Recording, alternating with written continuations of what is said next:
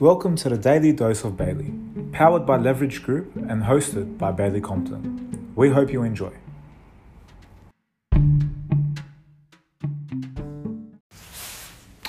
Hi, welcome to Friday. My bloody good, it's the weekend's coming, it's an exciting period. It is now the 18th of June 2021. And we've approached the weekend and we've now got well and truly into winter. And it's been some peculiar last 2 months. We've had 3 red moons and everything seems to have gone spastic in that 3 month period. It's a bit of a strange world, and I don't know if it's going to be over for some time. But we're seeing 2 speeds in our marketplace. So coming into the weekend, I always like to give you a bit of trivia about the industry. Had a chat the other day to a guy called Kent Lardner who appeared on one of our elective CPDs in relation to the government's suggested reforms on first home buyers. And Kent's a risk analyst. He's given us some information on it. And what he's told me is the unit market is very different to the housing market. At present, units are working in a traditional cycle. And a traditional cycle for units is prices are low and hard to sell when there's too many units in the market. The concept of demand, which I often talk about in our podcast. On the other side of the coin, when there's not enough units, the prices go up very quickly.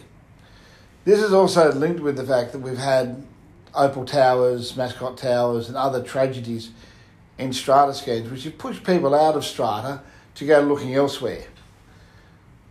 This is not a good trend in the marketplace. There's a really good reason for us to continue to look at units in the future. But right at the moment, unit prices are easy to get into. There's plenty of units around, and there may be some bargains sitting around the marketplace for those who want to look around. The trending up market is the housing market. Where the housing market's trotting along really nice and healthily, people have piled in and started buying houses on 3 pieces of land. We're seeing houses bought on 290 square metres and 315 square metres.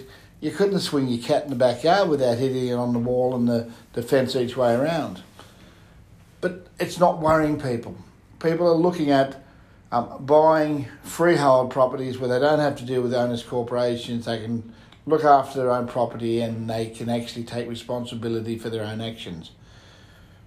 The downturn of this for consumers is the housing prices are the ones going up. We've had a number of clients who've been into us and attended auctions on 5 and 6 and 7 occasions and missed out on buying property. That's just because there's too many buyers in the market. So in terms of buying houses, you're not going to get any bargains at the moment. It's still a good time to get in because there's a bit longer to go in the marketplace. We think there's probably another 6 to 18 months to keep on with the houses to keep on going up probably about another 8 or 9%. Units, on the other hand, when they're going down, maybe in a little while it might be a time to invest in a unit because you'll get it at a good price.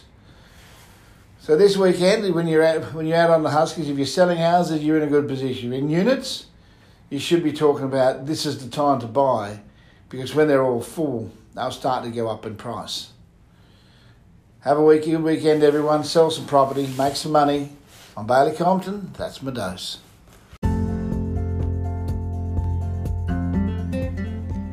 Thank you for listening.